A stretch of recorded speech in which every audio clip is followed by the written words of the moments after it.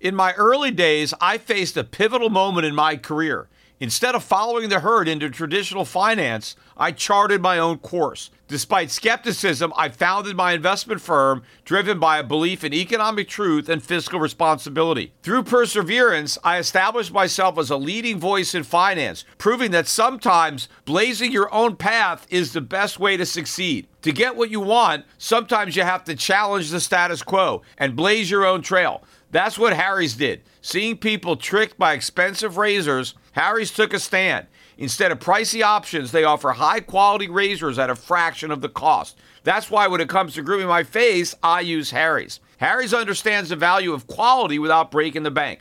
Their razors provide a smooth shave every time, and their shaving gel leaves my skin feeling refreshed and moisturized. So don't settle for the status quo. Blaze your own trail with Harry's. Get started with a $13 trial set for just $3 at harrys.com/gold. That's harrys.com/gold for a $3 trial set. Let's talk finance. Wouldn't it be convenient to have all your investment and retirement accounts in one spot? Yahoo Finance does just that. It consolidates your portfolio views and offers expert analysis, making it easier to manage your investments. Let's not beat around the bush. You want to grow your portfolio, fight inflation, pay off debts, and achieve financial freedom. Yahoo Finance provides the news, data, and tools to make that happen. You may think you've covered all the bases: savings, researching, and investing smartly. But to truly excel, you need Yahoo Finance in your corner. A holistic perspective is crucial for success, and Yahoo Finance ensures you have it. With a massive community of over 90 million users monthly, Yahoo Finance is here to guide you on your path to financial success. For comprehensive financial news and analysis, visit the brand behind every great investor, Yahoo Finance, the #1 financial destination, yahoofinance.com. That's yahoofinance.com. The Peter Schiff Show. Today's podcast is sponsored by ExpressVPN.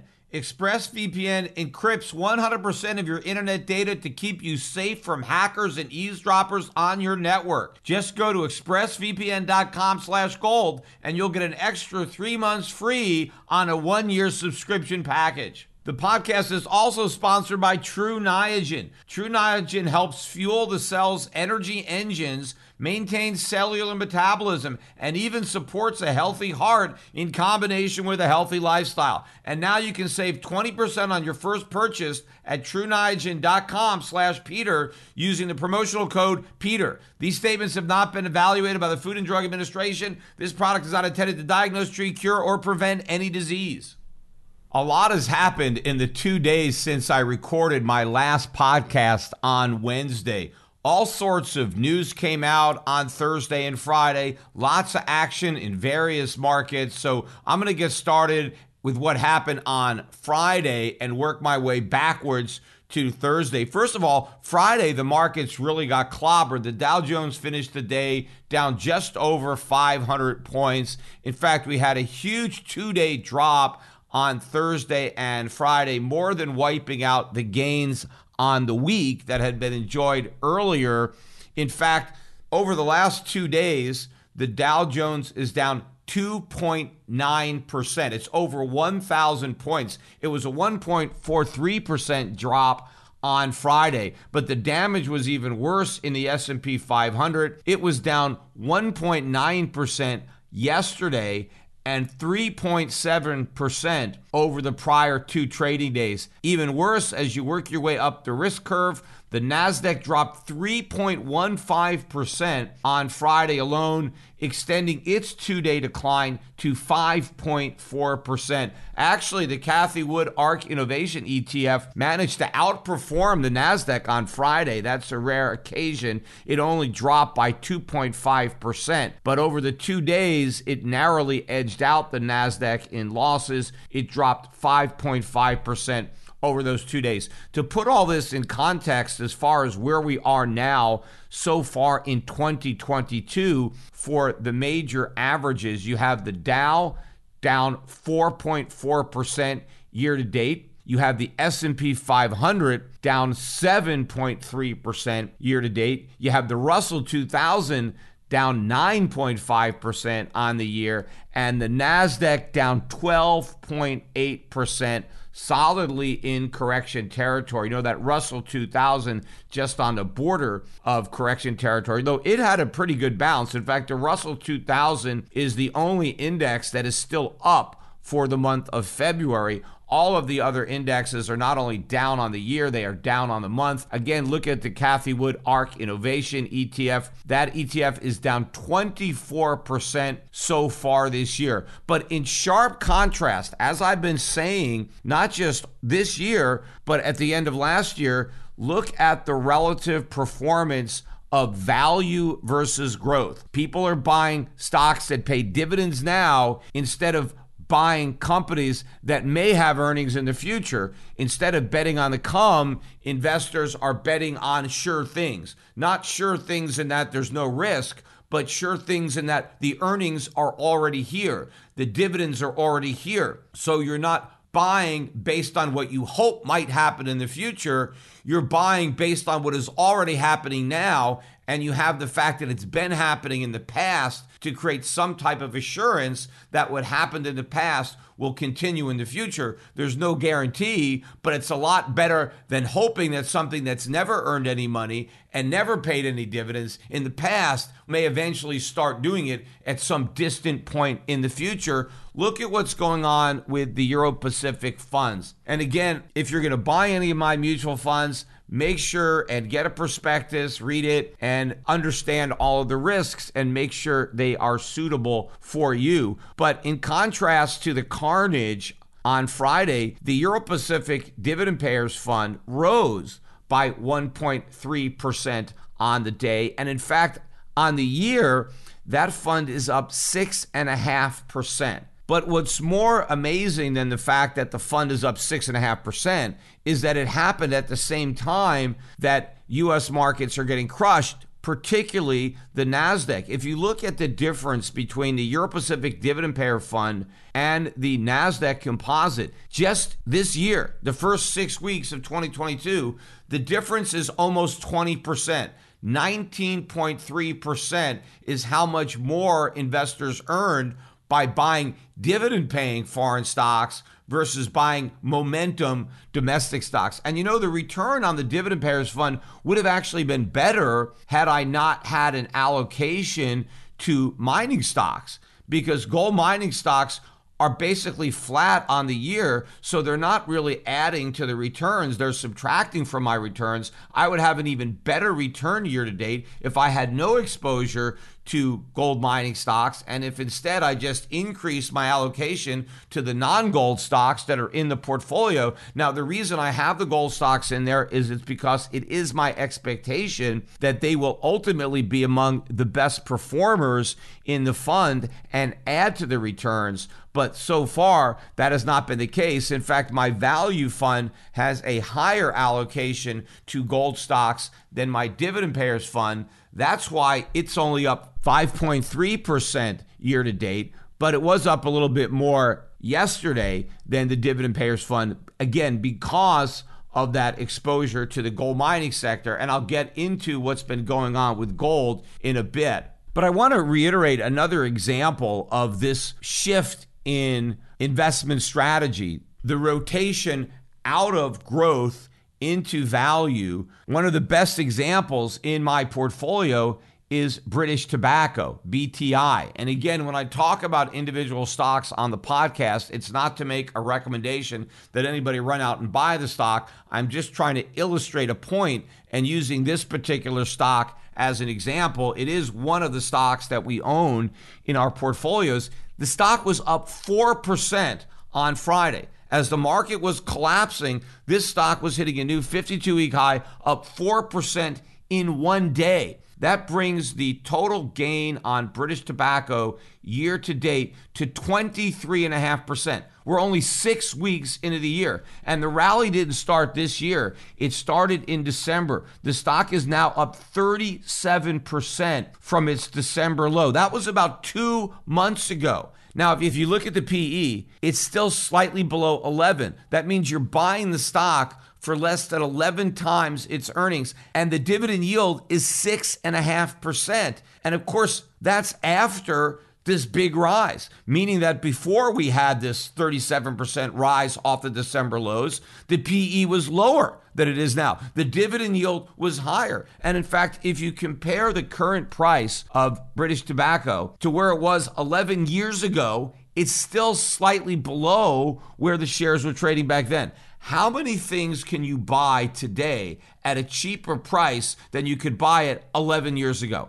There's not many. In fact, one of the only ones is gold. The price of gold is also slightly lower than it was in 2011. Again, I'm going to get to gold in a minute, but I want to keep focused on British Tobacco because there is no news. No relevant news has come out on this stock that is responsible for this big rise. So why is it going up? Again, because investors are looking for a place to park the money that they are taking out of momentum stocks and non-dividend paying stocks. And as I've said, they can't go to cash. In the past, people were willing to take refuge in cash. But right now, you can't stay in cash because cash is a very dangerous place to be given how much inflation there is. So you can't just stay in cash. You're losing in cash. Cash is not being on the sidelines. You're still getting beaten up in the game if you're in cash. I mean, maybe cash is not losing as much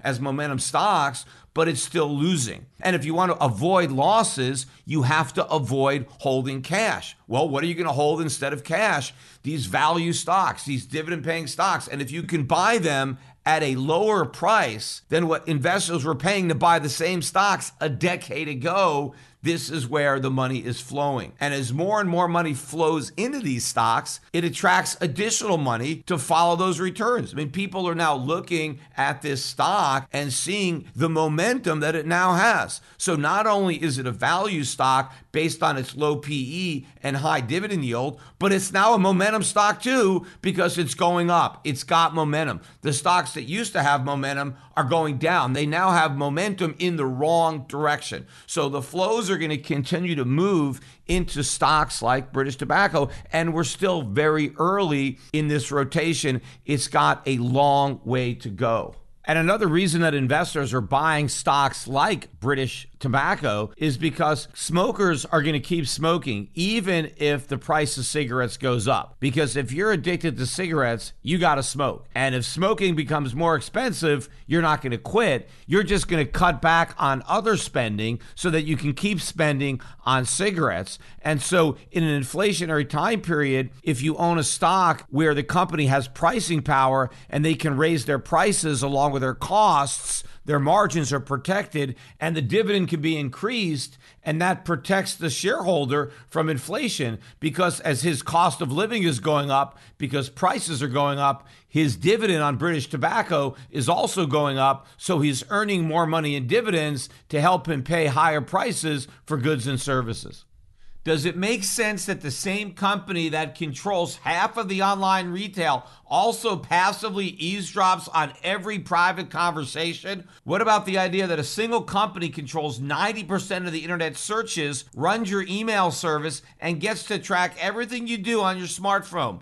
Big tech is more powerful than most countries, and they profit by exploiting your personal data. Now's the time to put a layer of protection between your online activity and those tech juggernauts. And that's just one of the reasons I use ExpressVPN. So go to expressvpn.com/gold to learn more. Just think about how much of your life is on the internet. Sadly, every site you visit, video you watch, or message you send gets tracked and data mined. But when you run ExpressVPN on your device, the software hides your IP address so big tech can't personally identify you. ExpressVPN makes your activity harder to trace and harder to sell to advertisers. ExpressVPN also encrypts 100% of your internet data to keep you safe from hackers and eavesdroppers on your network. And ExpressVPN does all this without slowing your connection. That's why it's rated the #1 VPN service by Mashable and TechRadar. But what I like most about ExpressVPN is how easy it is to use. Just download the app on your phone or computer, tap one button, and you're protected. Another benefit, in addition to privacy, and which from my perspective,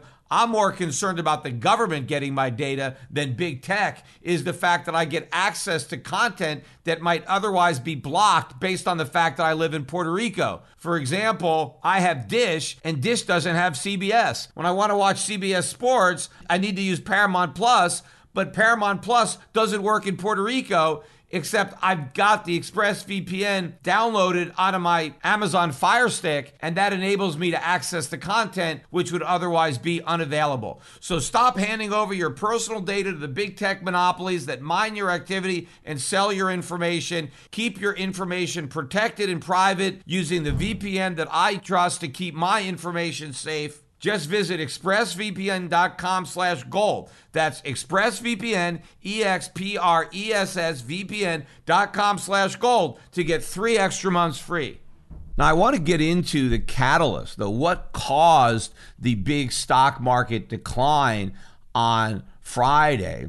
And it was a very different catalyst than the one that caused the big decline on Thursday, which I will get to next. But the Friday carnage was directly related to rumors that were circulating and then later confirmed by a White House press conference that government officials around the world believe that Putin has made the decision to invade the Ukraine and that the invasion could start any day. In fact, a lot of people expect the invasion to happen over this weekend, maybe tomorrow when we're all watching the Super Bowl. Now, so far, Putin has denied the rumors. He says that this is not true, that Russia does not intend to invade the Ukraine over the weekend. Now, of course, even if they did intend to invade, they wouldn't say so. I mean, why would you admit it and then you basically undercut the effectiveness of your invasion? I mean, you want to try to take whoever you're invading by surprise. So it makes a lot of sense that even if Putin does intend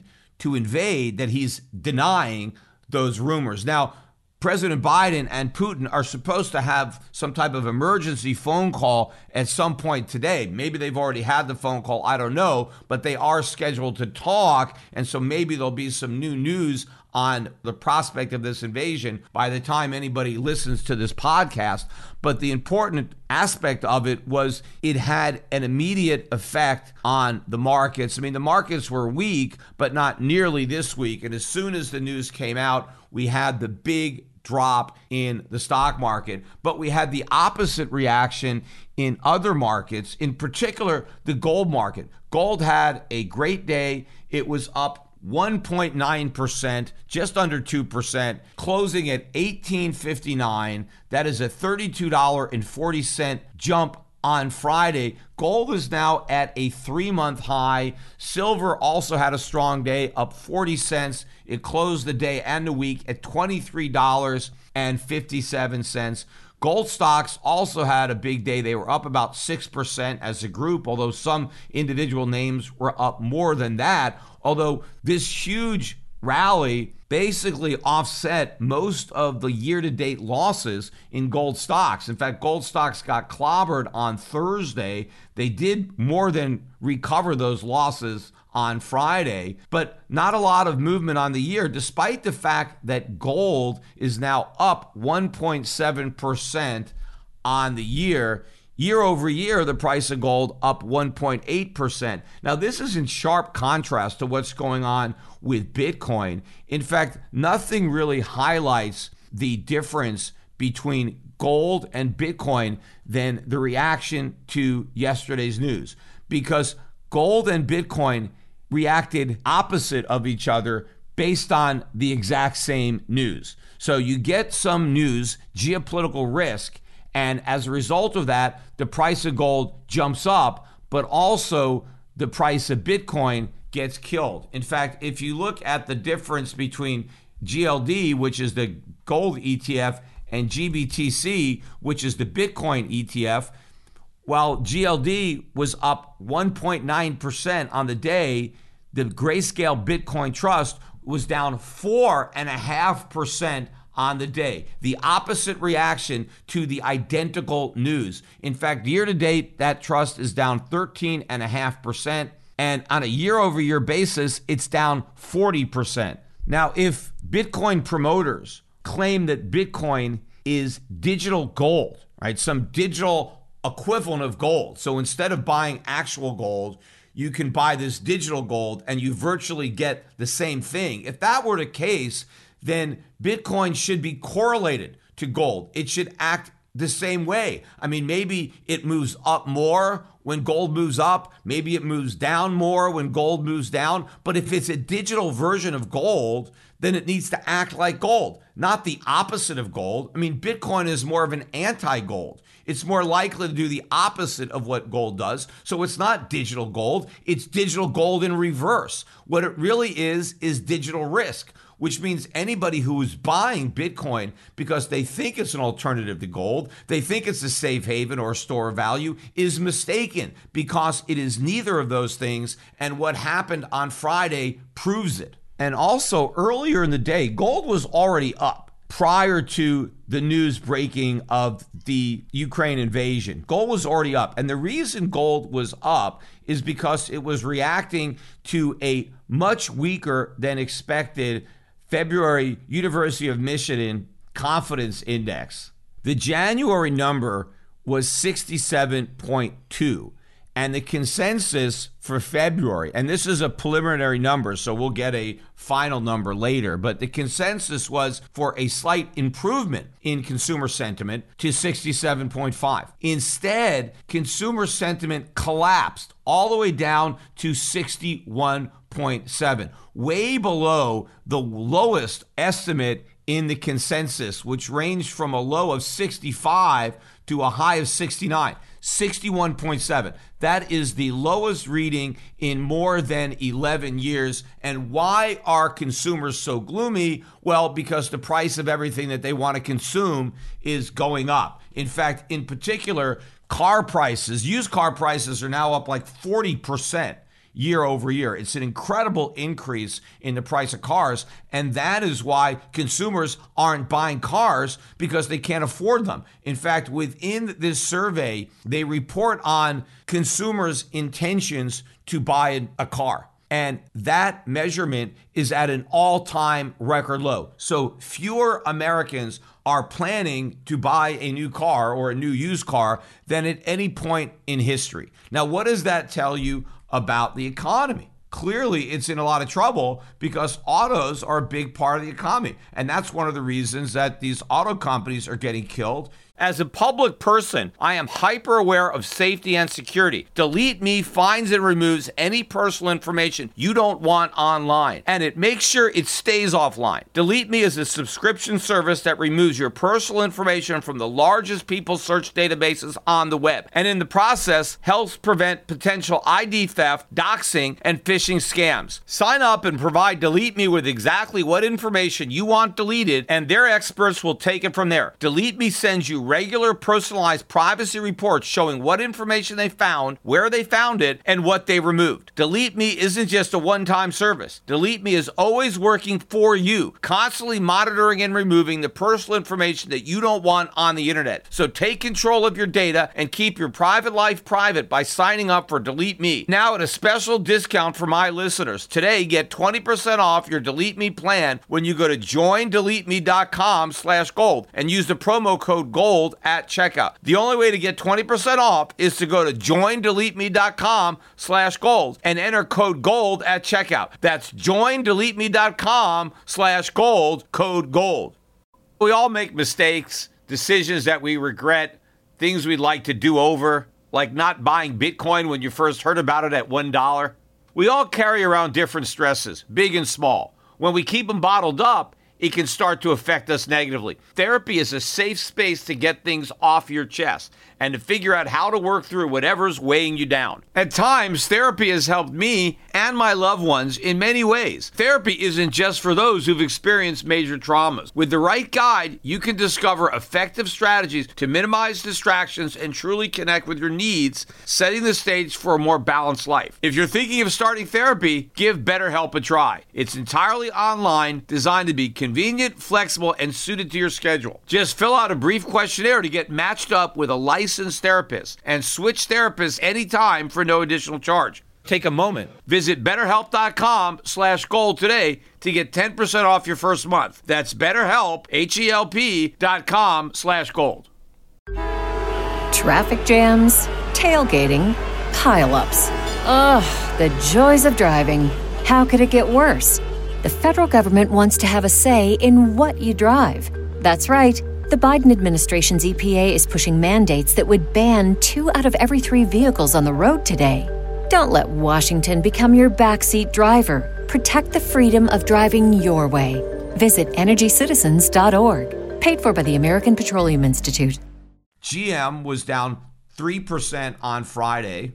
It's now down about 27% from its 52-week high, clearly in a bear market. Ford also dropped just under 3% yesterday. It's now down almost 33% from its 52-week high. It's deeper into bear market territory than General Motors. But what does this tell you? This is a big part of the economy. A lot of jobs are in the auto sector, higher paying jobs. And what does this mean? The economy is moving into recession. What is driving the recession? Inflation. Consumers are having to cut back on their spending because everything that they're buying costs a lot more money. And I will get to that in a little bit when I get to the inflation data that came out on Thursday, because I want to stick for now to what happened on Friday. But the point was, gold was already up on this news, which is bullish for gold because it shows that the economy is weakening. And a weakening economy is a dilemma for the Fed,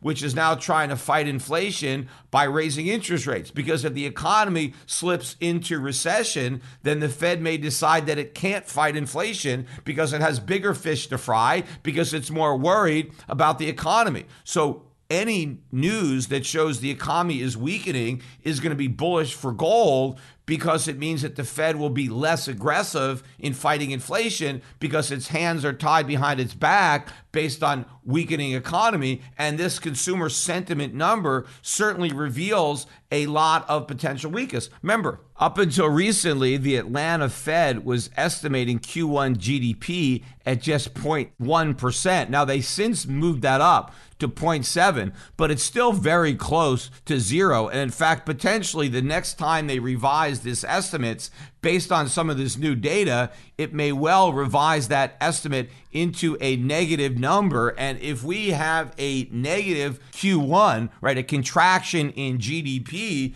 then we're halfway to recession. And that puts a lot of the rate hikes or potential rate hikes in jeopardy. And of course, that is bullish for gold, and which is why the price of gold was already up before the invasion news broke. Other markets that were reacting to the news, the US dollar index had a big rise. It was up about 0.5%. It ended the week just above 96, about 0.5% gain on the week as well. So pretty much all of the weekly gains happening on Friday. The index closed about 95.5 the prior week. But also a big move up in the oil market. Oil prices shot up $2.86 on the day. We closed the week at $91.42. That was down about 90 cents. Oil was much higher at one point during the day. It got as high as $92.74. We didn't take out the high from last week, which was $93.17, but I think we're going to take that high out next week, regardless of whether or not there's an invasion. But certainly if Russia does invade the Ukraine, then I expect a much bigger increase in the price of oil than if no invasion actually happens. But even though oil was slightly down on the week, it is up on the month. We're up 3.7% so far in the month of February. And year to date, oil prices are up 22%. Does that sound like inflation is slowing down? Like it's cooling off? Like we're going to get some type of rollover? No. All of the inflationary pressures are building. And in fact, those pressures are going to build even more if we get this invasion, which really highlights why the move in the bond market makes no sense, because we got a flight to safety in bonds. Bonds were down prior to this news. In fact, the yield on the 10-year U.S. Treasury was at 2.063%. This is the highest it's been since the pandemic. We're now solidly with a 2 handle. But after the news came out, we had a reversal. Investors bought U.S. Treasuries and the yields settled back down below 2%. We closed at 1.955%. but that still represents a increase in yields on the week because we closed the prior week at 1.93. Same thing in the 30-year bond. Earlier on Friday, the yields hit 2.353%. Again, a new post-COVID high, but we backed off and closed at 2.257%, but still higher yields on the week. We closed the previous week at 2.233. But my point is, why are people buying bonds as a safe haven when you also have inflation? Because there is no safety in bonds when it comes to inflation. And if an invasion results in higher oil prices, that puts even more upward pressure on inflation. If a potential war in the Ukraine causes the Fed to back away from some of its so-called inflation fighting because it's worried about the collateral damage to the economy and to the markets of this geopolitical turmoil going on, then that too is more inflationary. And inflation hurts bonds. So if you're in an inflationary environment, bonds can't be a safe haven. And I think this bond rally is going to be very short-lived. The real safe haven is gold, because not only is gold a safe haven from geopolitical risk, but it's also a safe haven from inflation. So gold provides protection from both threats. Now, Bitcoin provides protection from neither threat.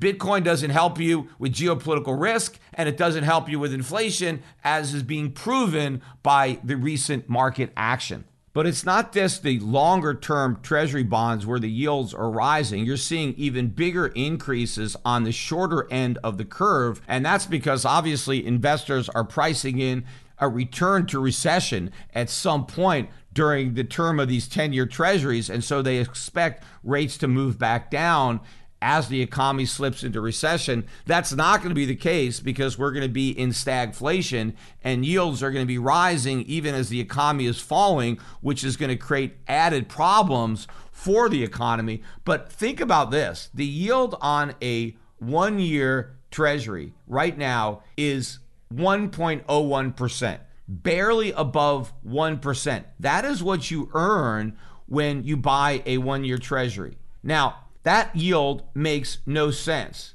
because the year-over-year inflation rate in 2021 was 7%. So how do you lock your money up for a year to get 1% when inflation is 7%?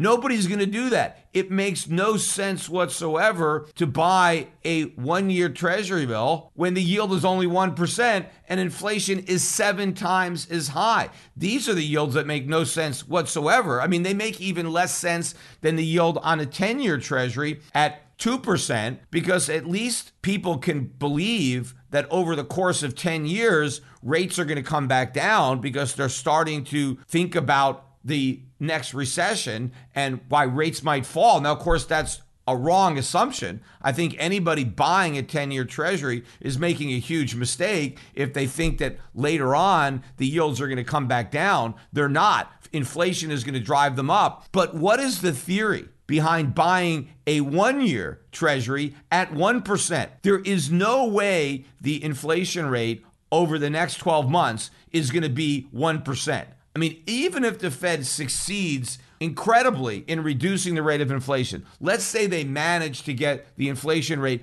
back down to 2%. I think there's zero chance of them doing that, but let's say they do. If inflation is going to be 2%, why buy a note that only yields 1%? And in fact, if inflation gets down to 2% by the end of the year, it's not going to average 2% for the entire year. If the Fed manages to get inflation back down to only going up by 2% a year, by December, maybe inflation over the entire year will be 4%. Again, why buy a one-year treasury obligation that's only going to pay you 1% if you're going to lose 4% to inflation? The yields make no sense whatsoever, and nobody in their right mind is going to buy this paper, which is why the yields are going to keep going up. The only buyer potentially is the Fed, and the Fed is threatening to stop buying. In fact, not only is the Fed threatening to stop buying, it's threatening to start selling. Good luck with that. From head to toe, your body is made up of trillions of cells, which are all busy performing their specific functions to keep you healthy and resilient. To keep up with all that work, a sufficient supply of an essential molecule called NAD+ must be maintained for cells to perform their normal functions, which includes creating ATP for cellular energy, repairing your cells, and supporting healthy mitochondria. Many common lifestyle factors that can decrease your cell NAD+ supply include alcohol consumption, excessive sun exposure, a poor diet, and even environmental factors such as pollution. True Niagen is a supplement that helps the cell's energy and can safely and effectively elevate your NAD+ levels, giving each one of your hardworking cells exactly what it needs to perform at its best. True Niagen addresses the non-visible signs of aging, like cellular energy production, and helps support heart and muscle health. And right now, you can save 20% off your first purchase at TrueNiagen.com/Peter when you use the promo code Peter. That's True Niagen, TruNiagen.com/Peter. Use the promo code Peter to save 20% off on your first purchase. These statements have not been evaluated by the Food and Drug Administration. This product is not intended to diagnose, treat, cure, or prevent any disease. And in fact, on Thursday, the Fed's inflation problem got a whole lot bigger because we got the release of the CPI number for January, the first number for the new year 2022. And as I speculated on my last podcast, the number came out worse than expected, meaning a larger number, more inflation. The consensus was for an increase of 0.5, which is still a big number, and we got an even bigger number. Prices were up by 0.6%, but the even bigger beat was on the year-over-year number. We ended 2021 with a year-over-year inflation rate of 7%.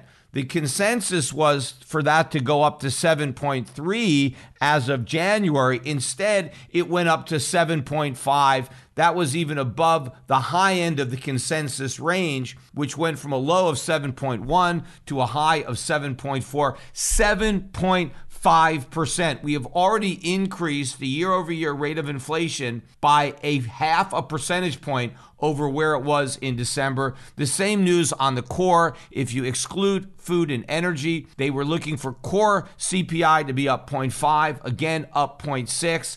And the year-over-year increase went from 5.5% at the end of December to 6% at the end of January, a full half a percentage point increase. These are the worst inflation numbers since 1982. I think it was February of 1982, which was the last time we had a year-over-year increase of 7.5%. And by the way, in February of 1982, the Fed funds rate was 11.5%. Right now, it's basically zero. It was at 11.5%, and we have the same rate of inflation now as we had then. And of course, another significant difference between the inflation we had in 1982 and the inflation we have now is in 1982, even though we had high inflation of 7.5%, we were coming down because inflation was 13.5% in 1980. So we had already peaked and inflation was going down in large part because we had high real interest rates. If we had a Fed funds rate of 11.5 and an inflation rate of 7.5, you had 4 percentage points there of real yield. In contrast, today's 7.5% CPI represents an uptrend. We're not coming down, we're going up. We're going in the opposite direction, and interest rates are still basically zero. So real interest rates are minus 7.5%. So what's going to happen to a 7.5% inflation rate when you have negative real yields? It's going to keep going up. So the numbers are going to keep getting worse. We were improving in 1982. Inflation was on its way down. In fact, we had begun a multi-decade long decrease in the inflation rate. People called it disinflation because we had a constant ratcheting down of the inflation rate. That's why we started a big bull market in stocks and bonds in 1982. Well, now the opposite is in play. We are now seeing a major increase in inflation. This new period of inflation is just getting started, and that means the bear market in bonds is just getting started. That massive bull market that began in the early 1980s is over, and we are now in the early stages of an even bigger bear market because inflation is going to get so much worse. And it already is worse. Again, I've talked about the fact that we are not using the same CPI that we used in 1982, because if we did, the year-over-year inflation rate would likely be north of 15%, meaning the highest inflation we've ever had. At the same time, we have the lowest interest rates we've ever had in real terms, and so clearly the Fed continues to pour gasoline on this fire. But there's another reason that the true rate of inflation is much higher, and that's because companies come up with all sorts of gimmicks with which to raise prices without officially raising their prices. And I don't think any of these unofficial price hikes make it into the CPI. For example, Peloton, which makes these stationary exercise bikes, they recently added a $250 delivery and setup fee. Now, prior to that, the delivery and setup was included in the price, so you didn't pay extra for it. But now, instead of raising the price of the bikes, they probably raised those too, but now they add a whole new fee that didn't exist before, and so they can pretend they didn't raise their price, but this delivery fee is not going to be included in the CPI. And all sorts of companies are doing that. If you look at your bill, if you go to a restaurant, you might see an added fuel supplement or a service fee. Companies add processing fees, postage and handling fees. They add all sorts of fees rather than increasing the price, and these fees are not included in the CPI, but of course they're included in what consumers have to pay for the goods and services they are buying. You know, airlines have been doing this for years. I've talked about it on the podcast, where instead of raising the price of a ticket, they just force you to pay extra to check your bags. They force you to pay extra to pick your seat. They force you to pay extra to get a meal, to get a pillow, and the fees to change your flight go up. Cancel your flight go up. So when the government is looking at airfares and they're just looking at the fare and they're saying, here's the change, they're ignoring all the other ways that passengers are paying higher prices to fly on planes. And so what's actually happening to the cost of goods and services is far greater than what the government claims. And again, the most striking example of the absurdity is the owner's equivalent rent. Because again, if you look at the owner's equivalent rent in the January CPI, it's 4.5% year over year. That is ridiculous. Rents are up at least triple that amount, and home prices quadruple that amount. That's a third of the CPI. It's the biggest component, and it's so wrong. It is dragging down the index. So if we just substituted real rent or home prices for owner's equivalent rent, we would be well over 10% year over year right now. And why are we using a rent that nobody pays and not using the rent that everybody pays? Because the government is deliberately cooking the books.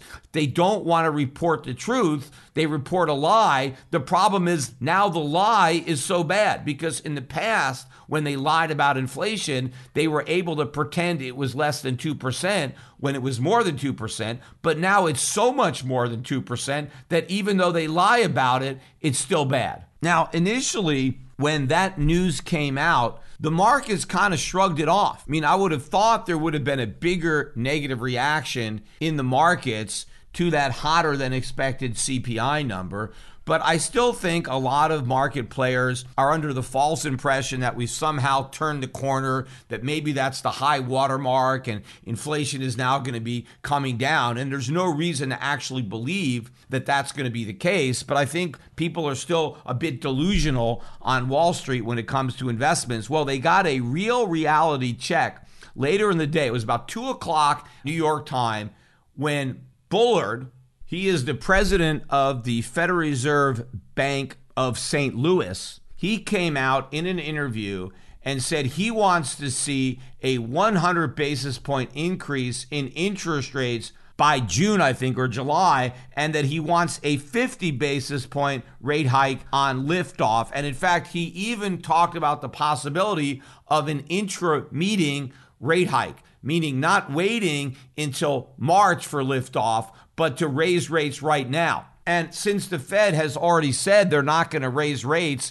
until they completely stop doing quantitative easing, if we're going to raise rates before the March meeting, then the Fed has to stop QE before the March meeting. In fact, there were rumors that began circulating on Thursday that the Fed was going to have an emergency rate hike as early as Friday morning. And that really spooked the markets, and that's what started the big decline on Thursday. In fact, gold was down on the news, not much, but gold stocks got clobbered. And again, why does the market keep selling off gold on the inflation data? And there was an initial sell-off in gold when we got the hotter than expected CPI. Right? Gold did tank over $10 immediately, but it managed to claw its way back following that initial decline. But the reason that traders keep selling gold in response to hotter than expected inflation data is because they think the Fed's inflation fight is going to be bad for gold, that gold is going to be collateral damage because these higher interest rates are going to be bad for gold. And I have to keep pointing out that higher interest rates are not bad for gold. The reason interest rates are going up is because of inflation, and that's good for gold. And even though interest rates are going up, inflation is going up faster. For example, the increase in the year-over-year CPI just in January was 7% to 7.5%. That's a 50 basis point increase in inflation. That wipes out an entire 50 basis point rate hike, meaning that if real interest rates were negative 7% when they were at zero, but now if the Fed goes to 0.5%, but inflation goes from 7 to 7.5, real interest rates are still negative 7%. So even though the Fed has raised nominal interest rates, they haven't raised real interest rates. And in fact, the inflation rate is going to accelerate faster on a higher trajectory than the rate hikes. So even as the Fed is raising nominal rates, real rates will be falling, and that is extremely bullish for gold. In fact, any negative interest rate is bullish for gold. It doesn't matter how negative it is. If you've got a negative interest rate, it's bullish for gold, and interest rates are going to stay negative. There's no way they're ever going to get positive. And when investors figure that out, they're going to stop selling off gold on bad inflation news, and they're going to start buying it. And maybe they're already ready to start doing that based on the action that we saw on Friday. But that emergency 50 basis point rate hike didn't happen on Friday. But the odds of a 50 basis point rate hike by March have now increased. I think it's about a 70% probability now that when the Fed does get around to raising interest rates in March, it raises them by 50 basis points and not 25. But again, it's far too little too late because the increase in the inflation rate has already completely negated the entire 50 basis point rate hike. But I never really thought that we were going to get that emergency hike because I think that would be very problematic for the Fed and the markets because it would be an admission that the Fed got something wrong. Because if it has to veer from its planned trajectory, if the Fed has to have an emergency hike and cancel the hike that it had anticipated for March, that basically amounts to the Fed admitting that inflation is worse than it thought. And it is now reacting to being wrong and having to change its policy and raise rates sooner than it had planned and by more than it had planned. And I think that is a can of worms that the Fed prefers to leave closed. And so I think they're going to kind of wait and increase rates when they had planned, but I think there is a pretty good chance now that that initial hike is going to be 50 basis points because since the market's now expected, if the Fed fails to deliver, that could be considered an ease, which would be extremely problematic for the Fed. And it would also send a signal that the Fed is worried about the economy because it's not giving the markets as much of a rate hike as the markets expect. But of course, the bigger problem for the Fed and for the nation is the predicament that we are in, pretending that what the Fed is planning on doing is going to have any effect on inflation. Because even if the Federal Reserve just raised interest rates to 2% today, it would still be an accommodative monetary policy. It's still a stimulative policy. Inflation is 7.5%. A 2% interest rate in a 7.5% inflationary environment is a highly stimulative policy. It is not going to do anything to fight inflation. Because what you need to do to fight inflation is you have to change people's preferences. You have to change their propensity to spend and borrow and increase their propensity to save and underconsume. And how are you going to do that with negative interest rates? Nobody is going to be incentivized to save money when inflation is destroying the value of their savings. Nobody is going to be incentivized to hold off on buying stuff when the price of everything they want to buy is going way up. The way you might refrain from buying something today is, if I can put my money in the bank and earn a good positive rate of interest, then maybe I'll save up my money, earn some interest, and then buy some products in the future when they'll be cheaper, because I can use the interest that I earned to help defray the cost of buying the product. But if I'm going to earn no interest, if inflation is destroying the value of my savings, why am I going to wait to spend? I'm going to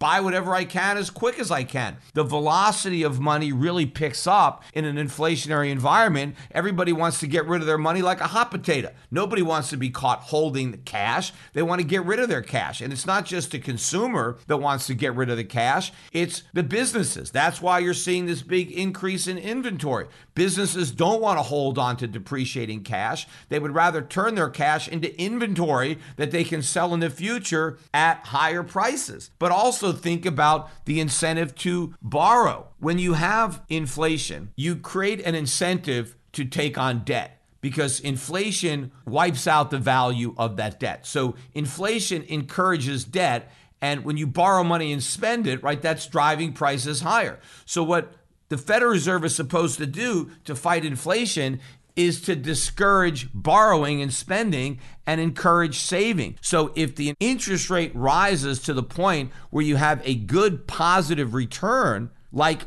Volcker did in 1980, let's say the Federal Reserve raised interest rates to 10%, right? Inflation is 7.5%. If the Fed raised interest rates to 10%, that would be a game changer, because now if you want to borrow money, there's a cost. If inflation is 7.5%, but it's costing you 10% interest to borrow money, well, you're paying 2.5% real interest in order to borrow money. Right now, if interest rates are 1 or 2% and inflation is 7.5%, you're not paying anything to borrow money. In fact, you're being paid to borrow money. The Fed is incentivizing you to go out and borrow money because they're making borrowing money so cheap. In fact, they're punishing you if you don't borrow money. If you save money, you're going to get killed. But if the Fed raised interest rates to 10%, savers would be rewarded. Savers would be thinking, okay, yes, inflation is 7.5%, but I'm getting 10% interest on my savings. That is offsetting the price increases, so I'm going to save money. That's what would be needed in order to bend the inflation curve. We've got to disincentivize borrowing and spending and incentivize savings. But none of that is happening. We are continuing to pursue an expansionary monetary policy. In fact, it's not just that we're pursuing an expansionary monetary policy, we are pursuing an expansionary fiscal policy. And all of these policies are all Keynesian policies. I'm not a Keynesian, I'm an Austrian. But all of the economists in government, at the Fed, they all subscribe to the Keynesian school. That's why they always want to stimulate the economy with deficit spending or easy money. Well, if you go back to Keynes, right, classic Keynes textbooks, you've got expansionary policies and you've got contractionary policies. And both policies are used under opposite circumstances. So when does the Fed pursue an expansionary policy? Well, when the economy is weak, when the economy is in a recession, and when you have low inflation. Because according to the Keynesians, inflation and the economy kind of move in opposite directions. When you have a strong economy, you have high inflation. When you have a weak economy, you have low inflation. Now, that's not true, but that's what the Keynesians believe. And so when the economy is weak, according to Keynesian economics, the government can help by stimulating with expansionary policies. Well, what are those policies? Well, you have monetary and fiscal policy. So an expansionary monetary policy is where the Fed is creating a lot of money, where the Fed is lowering interest rates in order to incentivize borrowing, investment, consumption, which of course we've been doing. Another type of expansionary policy is fiscal policy. Well, how does the government stimulate the economy with fiscal policy? It runs deficits. It spends more than it collects in taxes. So supposedly it's putting money into the economy, and it can accomplish that in two ways. It can lower taxes, so taxpayers get to keep more of what they earn, and now they can spend that. Or the government can increase government spending, send out more unemployment benefits, more welfare benefits, stimulus checks, and now people get to spend the extra money that they receive from government. And all that extra spending is going to stimulate the economy. And the reason the government can do all this is because there's no inflation, because you have a weak economy, and so you can pursue these type of expansionary policies without an adverse effect on inflation because it's already low in this weak economy. Now, the theory is when the economy is no longer in recession and no longer needs this stimulus, the government takes it away, right? Like the stimulus, the government accommodative policy is a temporary measure. It's like a crutch that you give the economy when it's having trouble walking, and then it uses these crutches until it can walk on its own, and then you take the crutches away and everything is fine. Now, the other type of policy is a contractionary policy. When does the Fed use contractionary policies? Well, that's when the economy is strong, but it's too strong, right? It's overheating because now inflation is too high.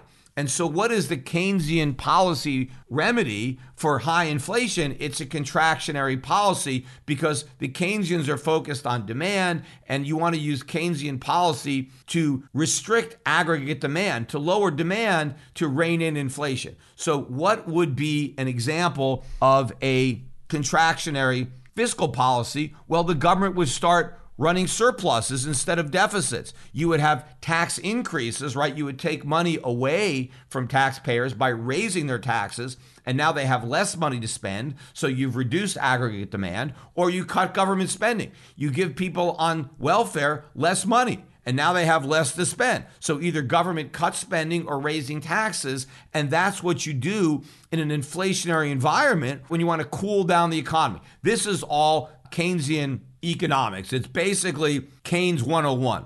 Everybody knows that. Well, what is the government doing right now? Do we have contractionary monetary policy? No. Do we have contractionary fiscal policy? No. We have a massively expansionary fiscal policy. The U.S. government is running $3 trillion budget deficits right now. These are the highest deficits in history. This is a massive expansionary fiscal policy. At the same time, the Fed is running an expansionary monetary policy. Rates are still at zero. They're still doing QE. But even if the Fed stops doing QE, even if the Fed starts raising rates, the rate hikes that they have planned still leave the rate below the rate of inflation. It is still an expansionary monetary policy, and the Fed has admitted that. I talked about that on my last podcast. Fed officials are admitting they're not going to tighten money. They're just making money less loose. They are just going to be less accommodative in the future than they were in the past. But you can't fight inflation with an accommodative monetary policy,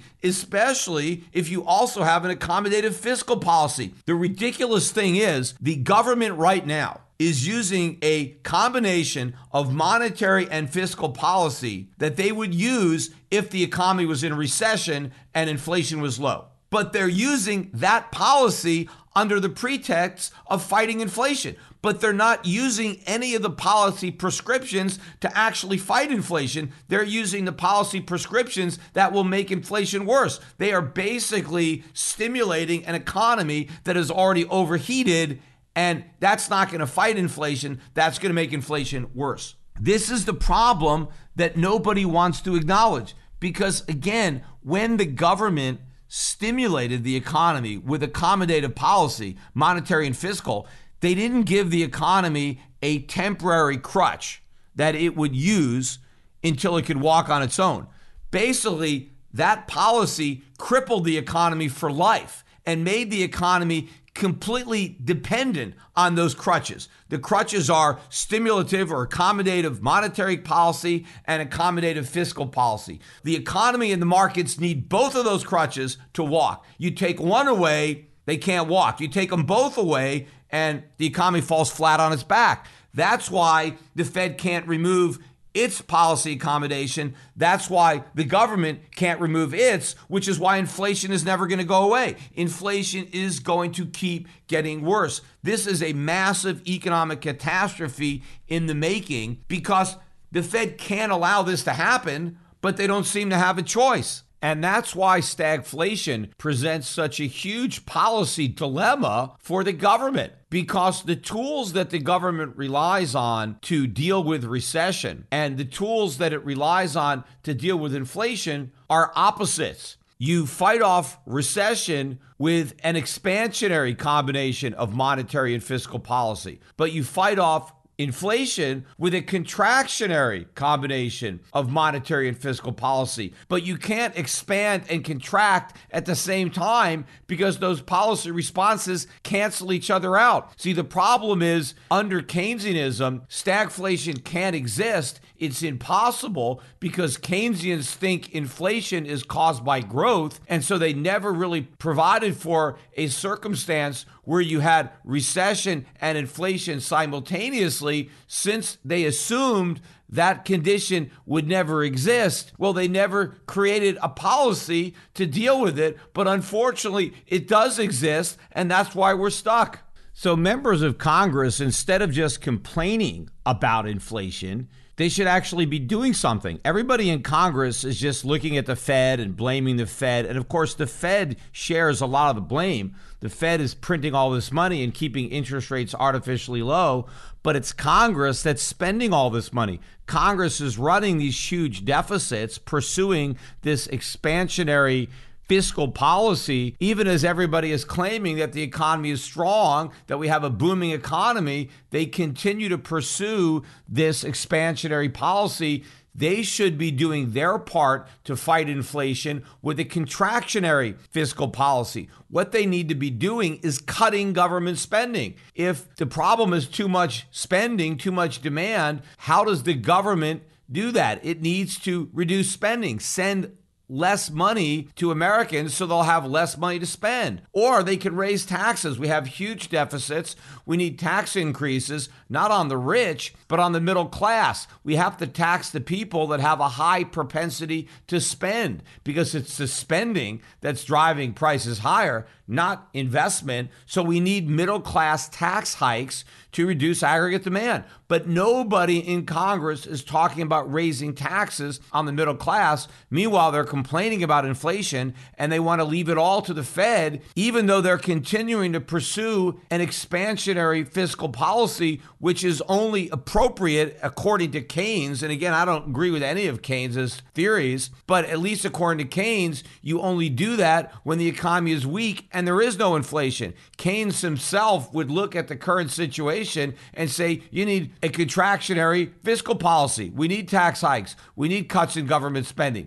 But again, we can't do it because this bubble economy depends on all that spending, as it depends on a accommodative monetary policy from the Fed. That's why the Fed can't remove that support without the economy collapsing. Yet everybody in Congress is simply looking at the Fed to fight inflation, yet the Fed is pretending it's going to fight inflation with an accommodative monetary policy. Even if monetary policy becomes less accommodative, it's still accommodative, and it needs to be contractionary. Congress can't abdicate its responsibility and simply hand everything to the Fed and expect these tiny rate hikes spread over a couple of years are going to do anything about inflation when all they're doing is continuing to throw gasoline on the fire. Even if they're throwing less gasoline, it's still going to make the fire bigger. They think the way out is, well, we're just going to raise interest rates very slowly. We'll pretend we're fighting inflation, even though we're not,